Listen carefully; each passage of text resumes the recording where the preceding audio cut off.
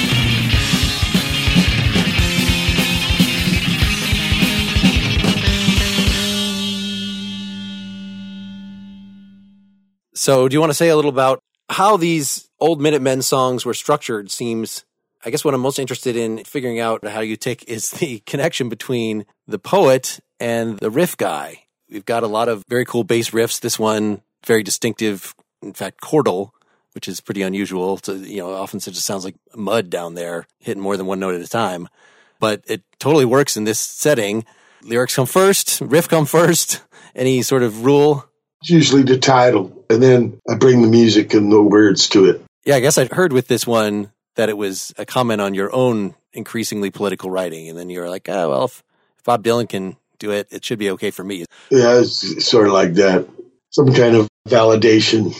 What connects the two? Like, there's that sentiment, and then there's the delivery of it as a punk song, which it's kind of a funny thing to, you think of these overtly political songs, fuck the system, blah, blah, blah. But you're explaining yourself. I'm waiting and diversifying. I'm collecting, dispersing information. That's almost kind of a subverting, making fun of the punk format, that you're doing something fundamentally introspective, but with that same Black Flag sort of delivery. I never thought of punk as really a style of music or lyrics. It was a kind of a state of mind and introspection. I wrote half the words on that record. T. Boone wrote a quarter. Georgie wrote a quarter. Those guys probably wrote better words than I did.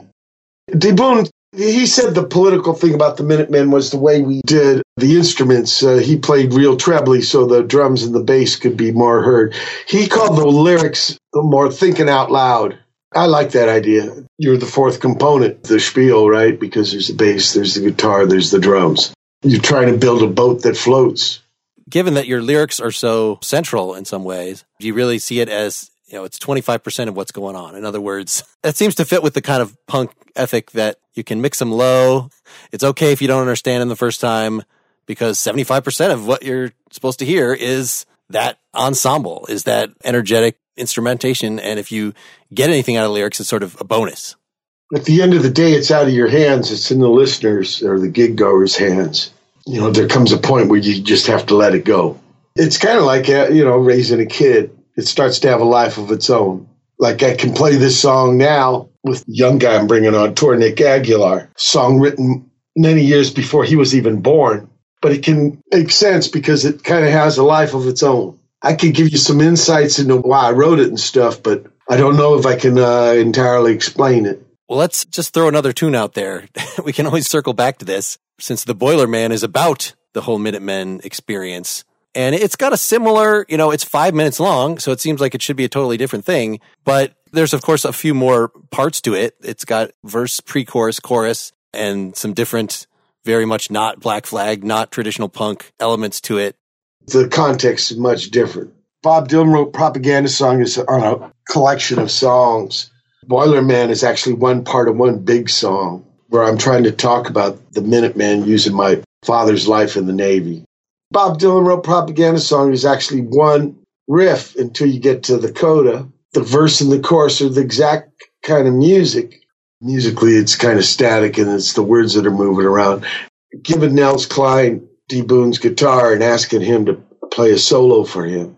His brother gave me two of his guitars, and I brought one of them in there for this song. Because the Boiler Man in the first opera is D. Boone. Georgie, of course, is Fireman Hurley, and I'm the machinist mate. To run an engine room, you got to get the fire up, you got to boil the water, and then you got to get to the screw. And so that's what the metaphor and the allegory I used.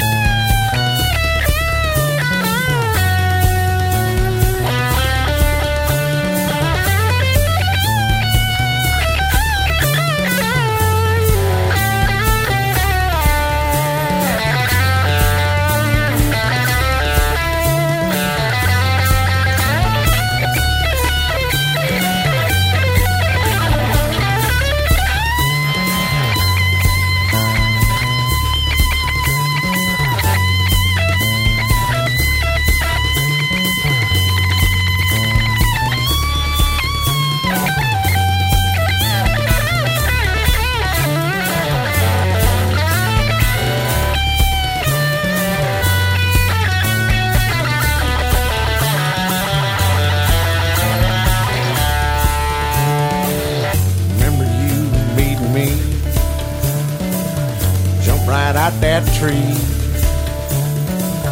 had the curling wire. Boy, how that spiel inspired. knocked me out, now I was slave. Changed forever from that day. Sang to me some crazy song. I was your bass man from then on. I'm a lucky man. Know that man, hell of a man, boiler man. Boiler man. Boiler man. Together with you, I think I can make it.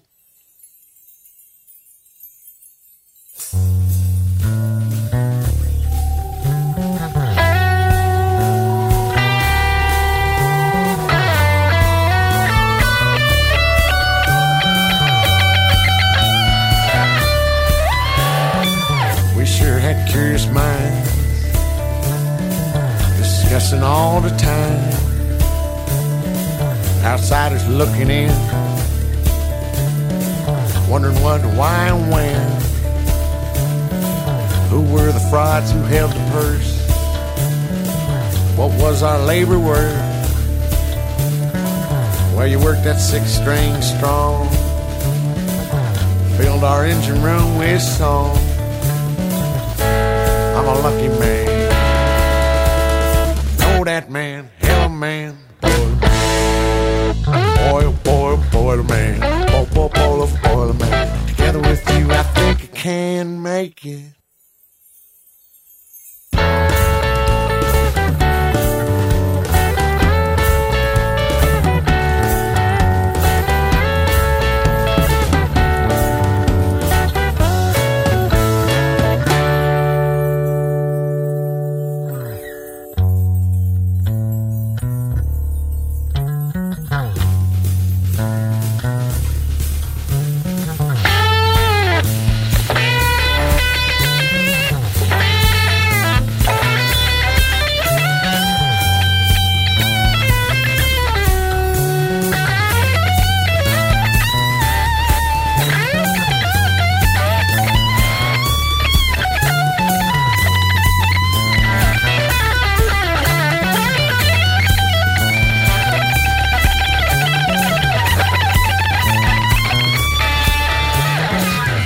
History, facts, names. We'd set it up just like a chess game. Reenact a puzzle. Parallel our struggle. First out loud with belly laughs. Live each day like it's our last. With you here I had no fear. Made all my reasons clear. I'm a lucky man. Know that man, hell of a man, a boiler man. Boiler man. Boiler man. Together with you, I think we can. I love you, man. It's biographical. I'm talking about how I met D. Boon. I talk about him jumping out of the tree on me. You know, there's a documentary called We Jam Econo. I talk about this. In fact, I think I show the tree. They tore it out now. Bob Dylan wrote propaganda songs. I'm writing this while he's alive. I'm writing the Boiler Man after he's gone. To me, these are big differences, but there are similarities. Well, and also just musically, I just think it's really instructive listening to like the really short Minutemen tunes to make it less intimidating as to what constitutes a song. And I don't want this to sound insulting because Minutemen is brilliant, but come up with a cool riff, come up with an idea, state it succinctly, there's a song. There you go. We got the idea from this band called Wire. They had an album called Pink Flag, and that had a big influence on us. I mean, if you listen to those songs, they're 30, 40 seconds, like some of our first ones. That's the band that had the most influence on us at the beginning. You know, when we first started, we were copying songs off records, Blue Oyster Cult and Creedence. You know, we never thought of music as a form of expression until we became part of the movement. So we thought people might think we're too much like these bands we were copying off records. So we thought if we used an extreme kind of format like Wire did, somehow we'd find our own voice, even though we were using somebody else's device. And I still hear that in Boiler Man, that it's still so much of it relies on that one cool riff. That you just establish that. Like I said, the important thing of that tune is Nels Cline playing that guitar solo with his guitar. I was trying to set up a mood. When I made that record, neither him or Steve Hodges, the drummer man, had heard any of it. So they reacted to what I handed him. I really wanted to try a different way of making records with Contemplate in the Engine Room. And it was a very difficult subject for me to deal with, too. I'd never tried before that. The whole idea of losing people, especially D. Boone, my father. I mean, it was a hard thing to talk about, but I thought I kind of owed somebody something. Instead of running away from it, deal with it. It is the lick. Well, and it's such a fun, for a sentimental remembrance song, such a fun way to do that you set up this groove. We've got a minute and a half of guitar solo before anything else comes in. Then you have the story. And then when we get to the chorus, it's this that's like from a breakfast cereal commercial kind of melody. I love that guitar part. So you're saying, was this a single pass? I played the guys the song. Okay. But I had an easel there too, and I'm trying to put the whole story of the band in one day. You got this device from Ulysses, Jim Joyce.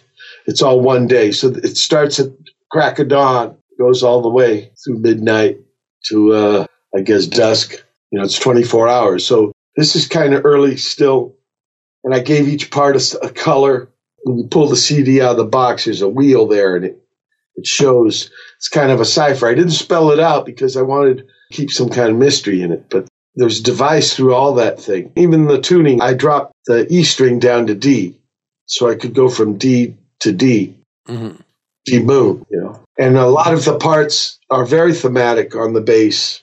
Like if you notice at the beginning, ba-da-do-do-do, ba-da-do-do. I reprise that at the end for the coda of the piece. It only has one part. It's missing the other part. It's just da-da-do-do-do, da-da-do-do-do. Mm-hmm. Well, all stuff is done on purpose. I'm trying to give dimension to these feelings I had about the subject, Let me just play a little bit from about 2 minutes, 18 seconds in.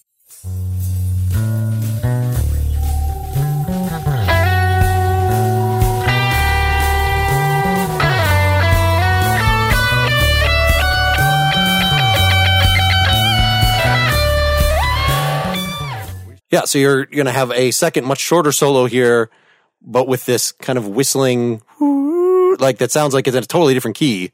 That's Steve Hodges spinning a tube.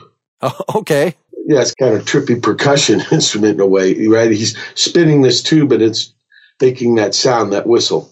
Yeah, it fits with the whole, I guess, the ocean sort of sounds. I mean, just even this rolling, it's almost like it's a 16th note, this rolling snare through the whole thing, but it's very mellow for that. It's not Wipeout.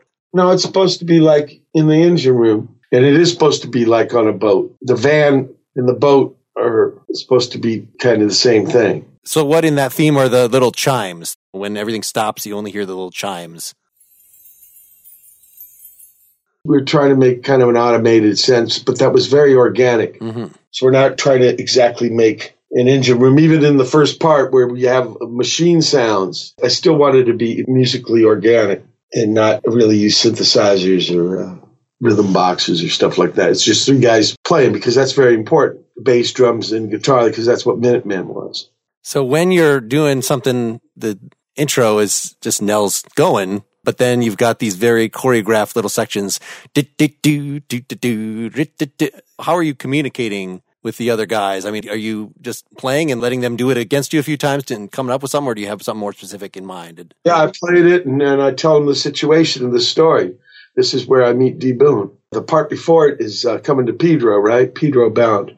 And I use the word bound has a couple meanings. It means you're headed for there, but it also means you're attached. I played up on that kind of contrast with that word. And then when I get to Pedro, of course, the person there with the most importance in my life was D. Boone. So the Boilerman is how I meet him. So I explained this to Hodges and Nels in the studio. I also told him it's kind of still early in the morning, like 9 o'clock. I wanted that kind of sense of feeling.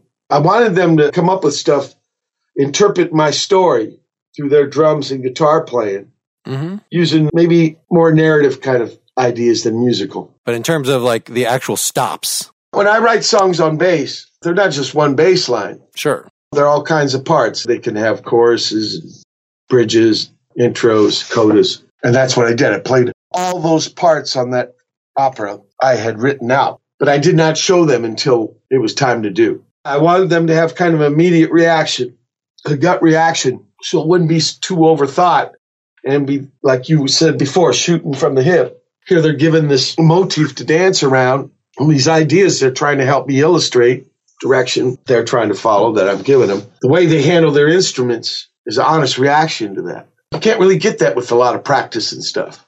But then you need guys that are very good with improvisation. Do you have any recollection sort of what take this was? Is this take 1 or take 10, or were you sectioning it out so it's hard to say? I just played the whole thing through. I played a certain section so they'd come up with some kind of parts. But that solo is the first solo. It's not a second take. Yeah, that's the first solo. First I set it up with Hodges, so we got our rhythm section going. There is a rhythm guitar under there, strumming really lightly. Nels Cline, very intuitive player. Yeah, what about even the lengths of solos? Was that kind of at least predetermined? Just this funny idea of let's do the big one, which would normally be kind of after we've done a couple verses and choruses, then we can have the big solo. No, just put it right up there at the front. Boilerman is the guitar player, so it's got to feature the lead guitar. That's the way I saw it. Making this like kind of a play, So I'm introducing the characters. First is Dick Watt. It's Chief Watt, who is actually Mike Watt. And then I bring in the Boilerman, and then there's a Fireman Hurley. I think it's the end of side 1. Yeah, they're sailors, but they're also guys in the band. Well, just in terms of the album continuity, I mean, the fact that you have this dramatic moment where everything stops at the end, the I Love You Man, maybe this is just a product of the transformation from vinyl to other forms. But the way I was listening to it, there's no break at all. Like, immediately, Black Gang Coffee, so it's a funky bass riff. It just undermines in a way that's consistent with the rest of the song. Even though it's got a lot of sentimental content, we're not going to dwell on that. This is not going to be a brooding thing. We're just going to go right into this like little funky thing immediately after the most dramatic. His mother says, you're going to have a band and you're going to be the bass player. His mother puts me on bass. It's right away. So the Black Gang Coffee, Black Gang is a name for engine room people. Big part of that opera too was reading Richard McKenna's The Sand Pebbles. And he talks about engine room culture.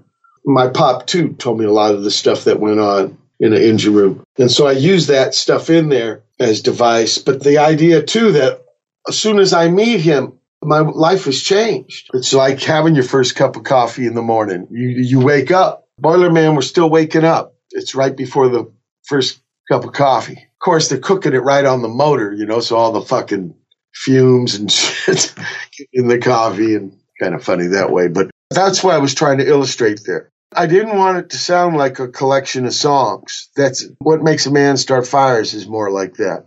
Interesting about What Makes a Man Start Fires is I did put it together lyrically, all together, kind of coherent. Half of the first side is my words, then second half is Georgie's words. First half of the second side is D. Boone's words. Second half is my words. So I did kind of arrange them, but we weren't writing operas. I had never done this before. Write a whole big song with different parts. Before we go on, we have to stop and talk about a sponsor, Mack Weldon. You fellas out there, or ladies that buy things for fellas, you need underwear, you need socks, t-shirts. I personally really needed to replace those slippers that I had ground down to nothing with big holes in them. Mack Weldon is all about making it easier to get really quality instances of these basic products. If you go to a department store, getting a consistent fit and quality is really a game of roulette. So Mack Weldon started from scratch, engineered their own fabric to make sure the fit would be the same each time, obsessing over every stitch and seam until perfection is reached. Mack Weldon will be the most comfortable underwear, socks, shirt, undershirts, hoodies, and sweatpants, and more that you will ever wear. They even have a line of silver underwear and shirts that are naturally antimicrobial, which means they eliminate odor.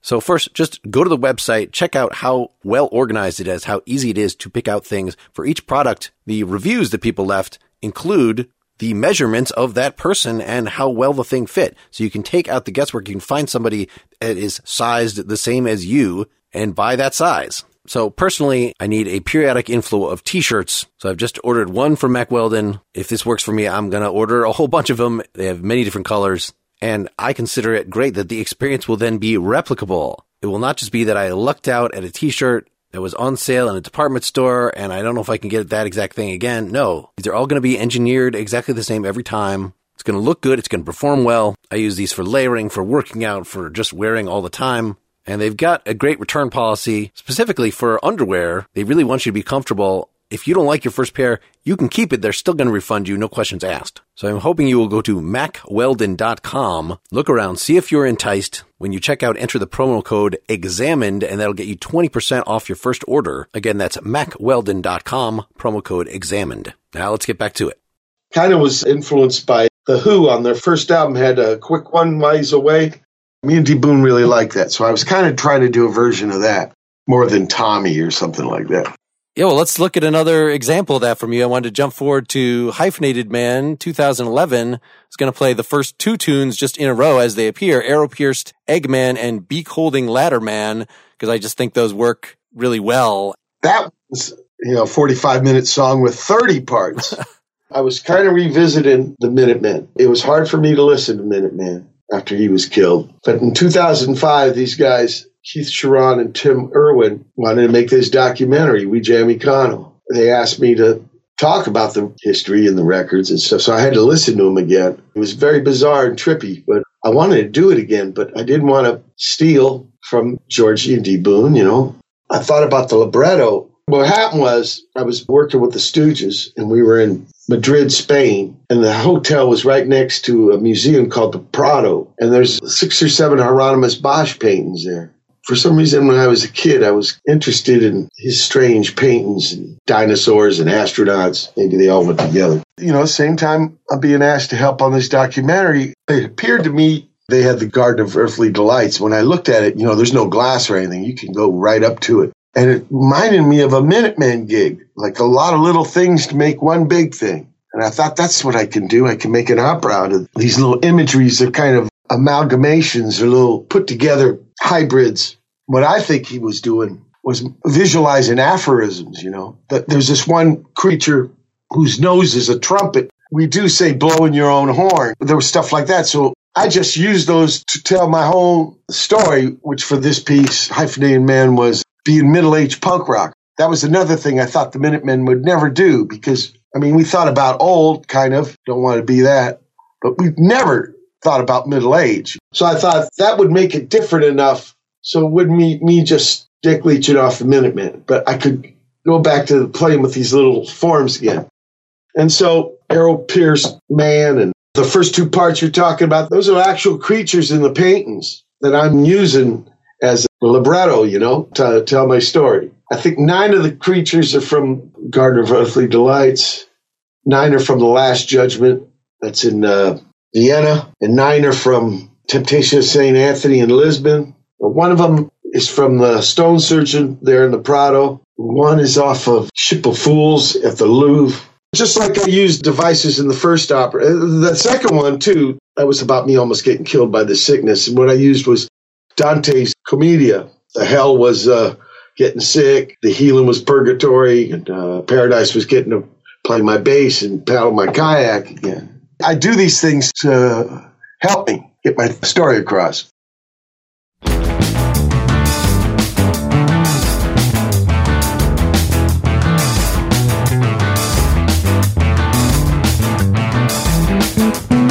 Came first, the thought of the man, cracking the shell, a busted up plan.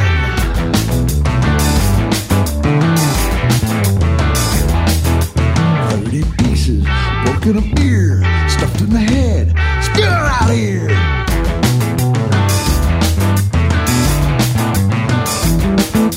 One axe is booted, the other from a bone.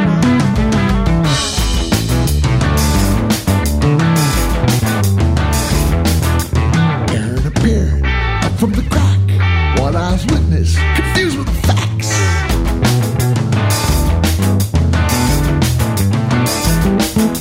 One axe is booted, the other from a bone. Every second we're muted, we're only half of the whole.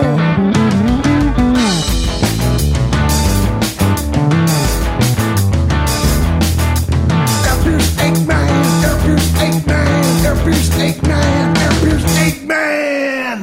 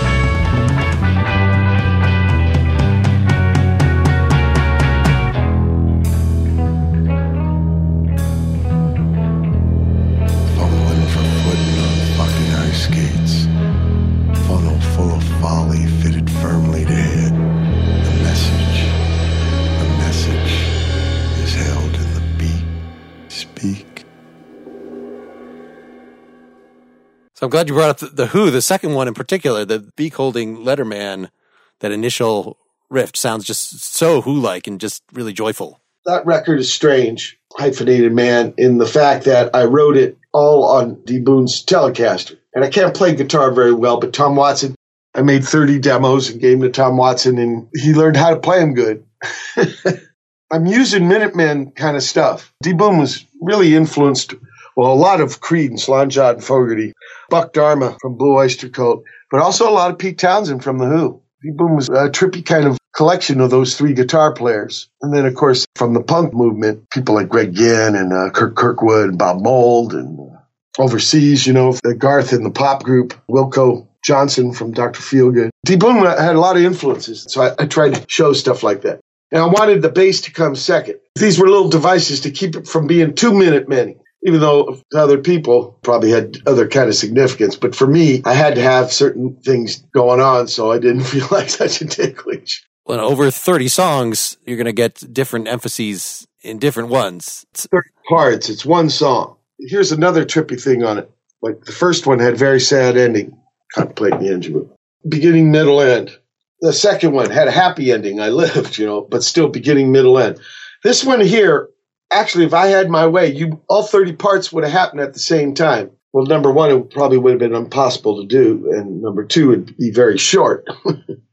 But really, I didn't want one after the other. In fact, I did make a big change. I took the middle one and put it at the end. I put Wheelbound Man at the end, because if I put Man, Shit, and Man at the end, people think that summation, that's putting it all together. I didn't want them to read that. I just want to acknowledge middle age is about reconciling things. And of course, some things can't be reconciled. They're just too fucked up. But you do have to acknowledge them. But I didn't know how to do it. I wanted to make that piece all middle, no beginning, middle, end, just all middle for middle age. Let's go ahead and insert as a third part of this, Wheelbound Man, which is the finale, so we can kind of give folks the large picture.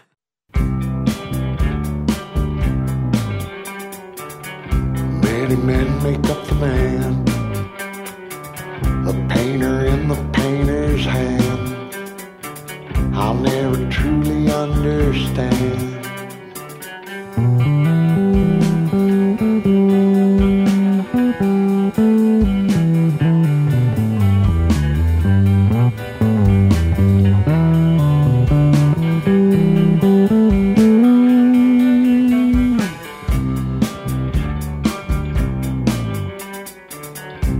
A life is many days. God teaches me his name, and Silky dances your phases.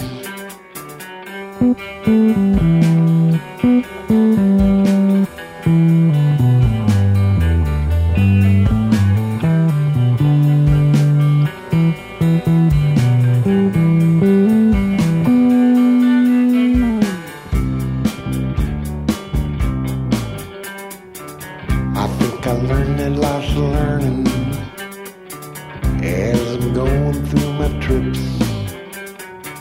Me on this wheel I just turning.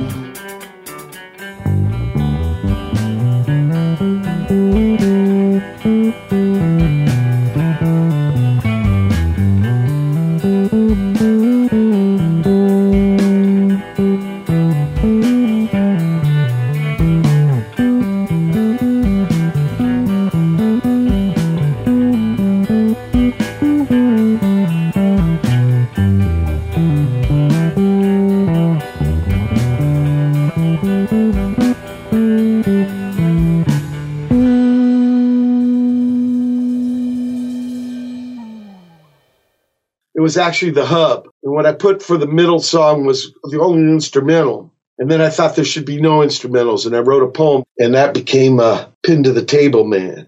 That became the hub. Those are the two big changes I made. Most of that stuff I wrote all in order, in sequence, because I wanted that to be. I wanted it like me looking in a mirror that was broken into 30 pieces. So all the glances are at once.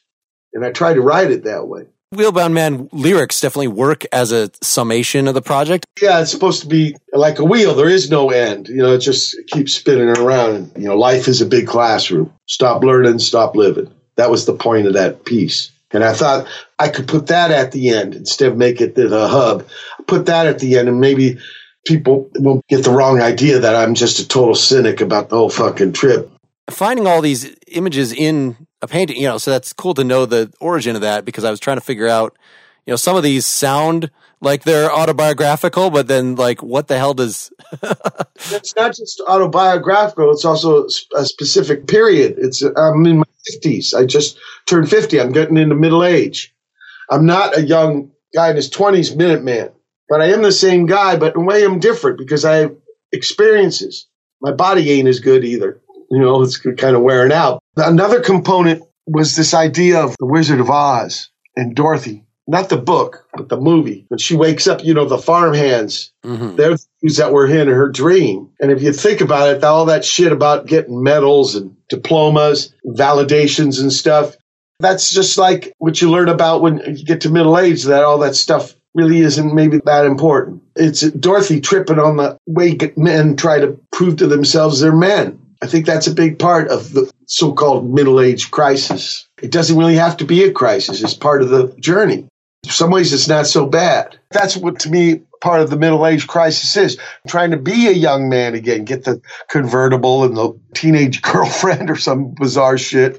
A lot of denial. So I was trying to actually embrace the experience. For the second one, Beak Holding Ladder Man, that's almost an instrumental. You've got this very tight, Who-like, very guitar-based melodic thing.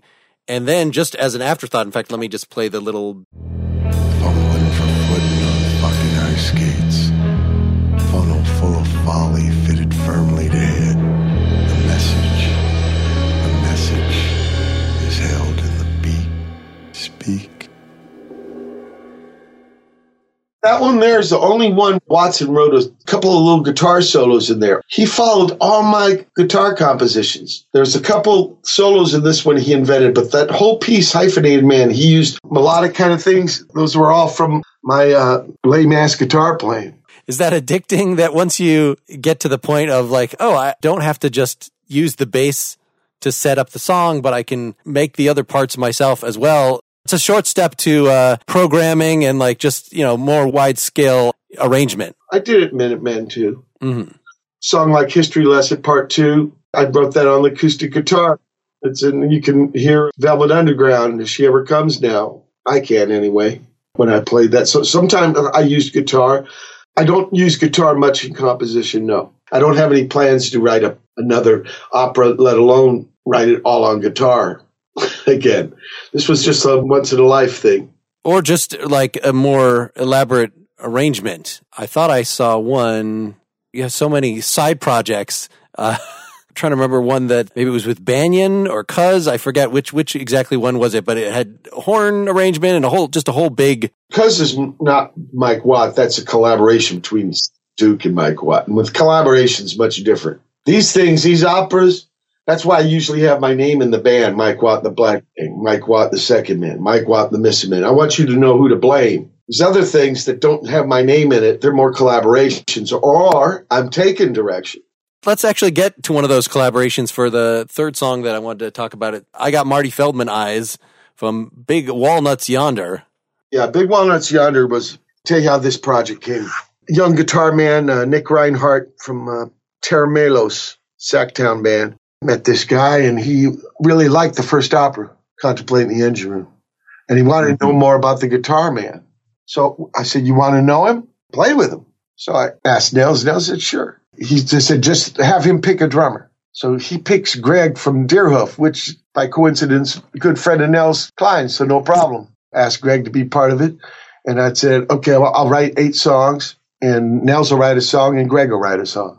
This same kind of thing I did with Nels for the first opera, right? I'll come in with the songs, except, of course, he had one of his own. But the other 8, he's never heard of before. So he'll get this first take feel, right? But Nick didn't want that. Nick wanted to hear him ahead of time. He wanted to come up with parts because he had never, he told me in his life, written songs. He didn't even call them songs. He called them bass lines. But he had never done it that way. A lot of people, the bass, except maybe reggae or R&B, the bass is like the last thing put on a song. So to use it as a composition tool is kind of trippy for a lot of people. Some people, it's not enough information. It's like you wrote the song on the kick drum or the cymbals, you know. They had verses and chorus and bridges and intros and codas and things like this, but he calls them bass lines. I said, I kind of different of opinion. I think they're songs. But there's something about not having as much harmonic information like a piano or a guitar, because you leave a lot of space for your collaborators. A lot of times, I just did this with the Jumpstart Plowhards, right? Even right at the end of this Flipper tour, 2 days I went to Plymouth and a band called Tripper. I had written them 9 songs on the bass. And what can you do with these? So it's like I don't have the finished work in mind. It's more like my songs are like springboards or launch pads. Bring these guys on board.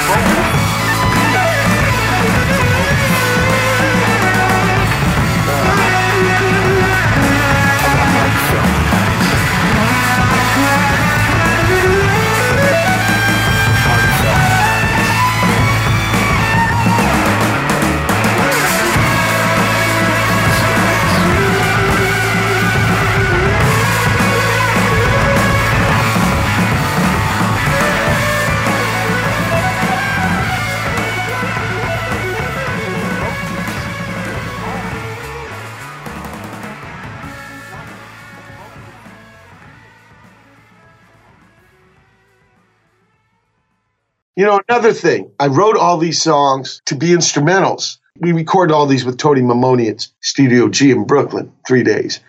And then Nick says, we should have singing on these. These 2 songs, write words and do the vocals, and I'll do the rest. And we ended up only with 1 instrumental. It was Nels Cline's song. I didn't imagine words, but I was put on the spot, and so I had to come up with a spur of the moment right away and sing it. Well, did you know, so when I was just like looking whether the lyrics were online, I guess I kind of knew about this, that there's a Silly Willy parody song called Marty Feldman Eyes based on the Kim Carnes song Betty Davis Eyes. Well, see, the thing about Marty Feldman, he could be serious as he could be, but he's still, because of his natural thing, right? He's going to look trippy. So that's why I used him as the image. Kim Carnes, not so much.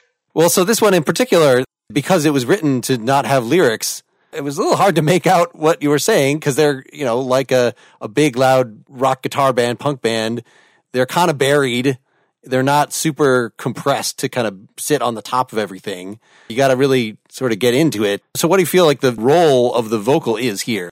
Like I said, it was be the wish granter. Uh-huh.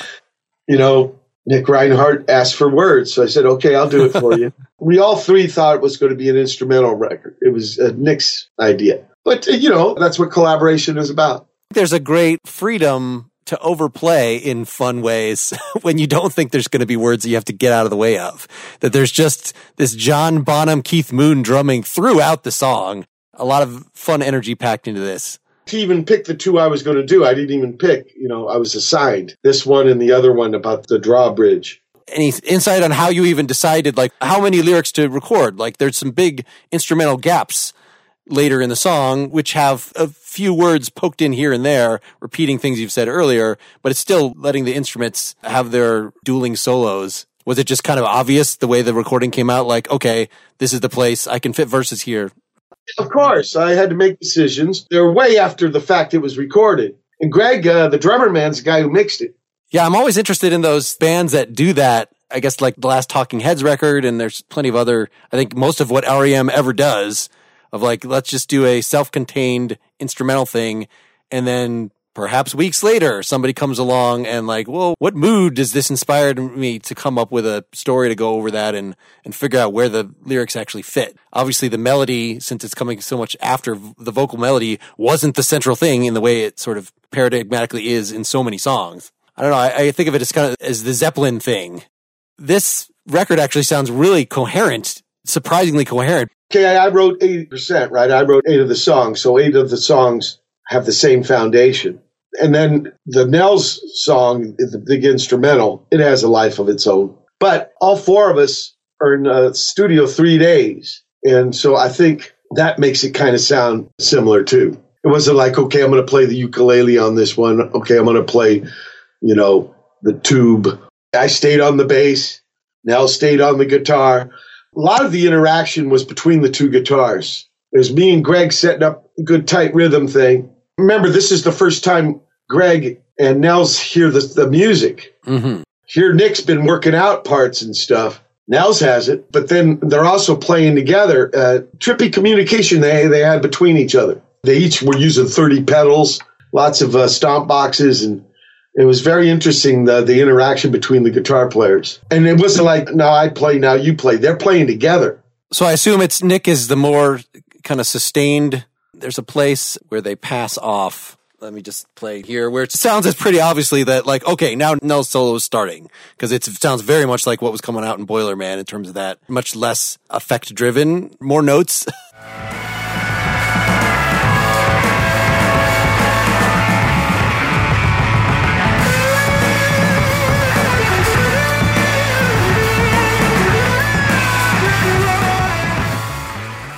Yeah, I could tell Nels' style big time. But a lot of it was them playing together to make a third thing. It wasn't like a competition. They were actually putting together a third from 2 ones. So the reason that we're doing this at all right now is because you're promoting this Jump-Started Plowhards. Yeah, but it's the same kind of concept where I set up the project with bass as a composition tool. The thing with Jump-Started Plowhards, Todd is actually playing to the actual bass that I recorded. I recorded 15 songs. I said, now you play guitar and sing.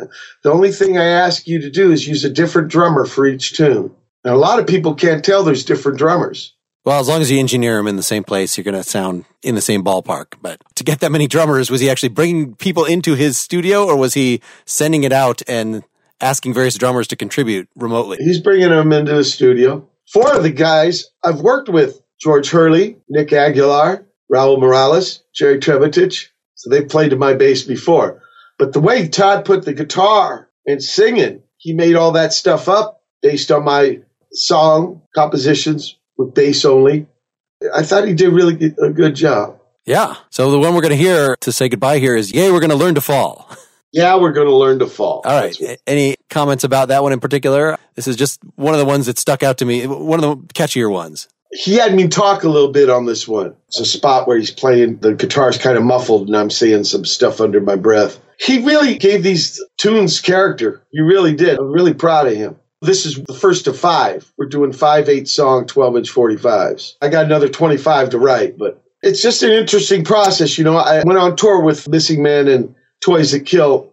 I had him come on stage and play this Blue Oyster Cult song with us, The Red and the Black, and it came to me, you know what? I should try this on Todd, give him some bass and see what he does with it. Because he's got his own kind of songwriting style and stuff, and it might be interesting to see how they're mixed together. Well, it's cool that you're doing projects like this that take a relatively small amount of time from you, so that there's just so many different things. If folks should just go look at your blog posts in reverse chronological order at MikeWatt.com, that you're linking to all these various things. I was listening to The Island, which has some of your beat poetry. That's an internet collaboration. When I'm doing projects, I don't want them to be the reruns or the same things. I want them all to have something different, you know? So especially like something with Todd here, where he throws so much of himself into it, that automatically is going to make it different than when I collaborate with Nels Cline or I play with Raul Morales and Tom Watson. I'd be making the same proj over and over with just different faces. Do you, in some of your tours, like I know like for a while Bob Mould wouldn't even play old stuff because it's insulting to accomplished musicians to have to learn. They should only play the stuff that they wrote the parts on. Like, do you encourage sort of reinterpretation of the old songs of, drummer add, or is like, no, that's kind of the way the song is. They probably just learn it more or less that way. I'm going to have the Missing Men do one of these Plowhard songs, and we've changed it. I think it's okay to change stuff. A top 40 band, you're trying to recreate it, be a tape recorder. That's kind of boring. Well, it's more like if you're Sting, then it's not just it's okay to change it, but what is the point if you don't change it? Like, you better use the new group that you've got there and let them flex their muscles and make it a fundamentally new thing. Yeah, on this tour, I'll be doing some songs I wrote during the Minutemen days, and it don't sound like Minutemen because it's Tom Watson at Aguilar. Yeah, and I think that's okay. Excellent. Well, thanks so much for doing this. Mark, thank you big time for asking me stuff I don't usually get asked. All right, so here's We're Going to Learn to Fall, Jumpstart Plowhards. Check it out. Look at the place, look at the wall, down in your face, out in the hall, counting away until your numbers call, 'cause every young country's bound to fall. Yeah, I'm gonna learn to fall. Yeah, I'm gonna learn to fall. Get to the station, climb on the wall. Pavement, you better stay tall. Running the balls ain't nothing at all, 'cause every young country's bound to fall. Down up, break down, side to side, lost ground. Down up, break down, side to side, lost ground. Down up, break down, side to side, lost ground. Line up, break down, side to side, lost ground.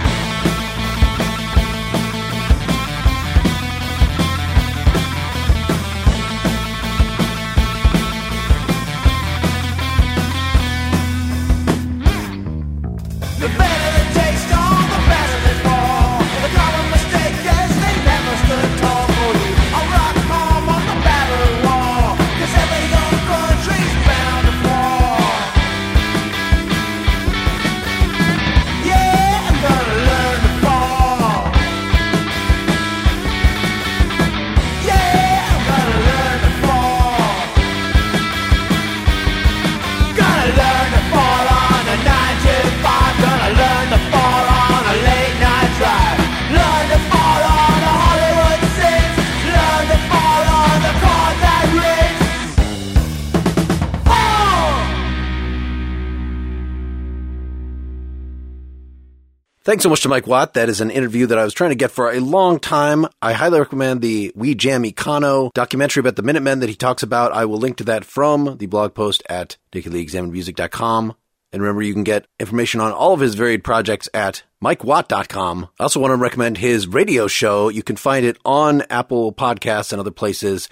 The Watt from Pedro show. So he does interviews, he plays music. It's an actual long-form radio show. It's very funny that Mike is so verbose, and yet we're able to fit more music in this episode without it being a particularly long one. I had planned the normal 3 discussion songs, with Boilerman being the oldest one, thinking that Mike was probably sick of talking about the Minutemen, but he suggested adding that extra one, so I'm very glad we got to do that. And of course, as Mike alluded, his recent spate of projects is very, very wide. There's some jazz, there's some kind of spoken word poetry stuff, and excitingly, Mike became the bass player for Iggy Pop's band, The Stooges, in its reformed state for a while. So you might want to check that out. My next guest is Guy Sigsworth. He's a famed producer and co-writer. He's done things with Bjork, with Alanis Morissette, even with Madonna and Britney Spears. His first big hit was Seal's song Crazy. So that cool synth bed under Seal's voice, that's all him. That is but one of many great interviews I've got in the bag already. I hope you are subscribed to this podcast at its own feed and not just occasionally listening to the episodes that you see in the Partially Examined Live feed. So you can do that at nakedlyexaminedmusic.com, and you can also follow us through our Facebook page,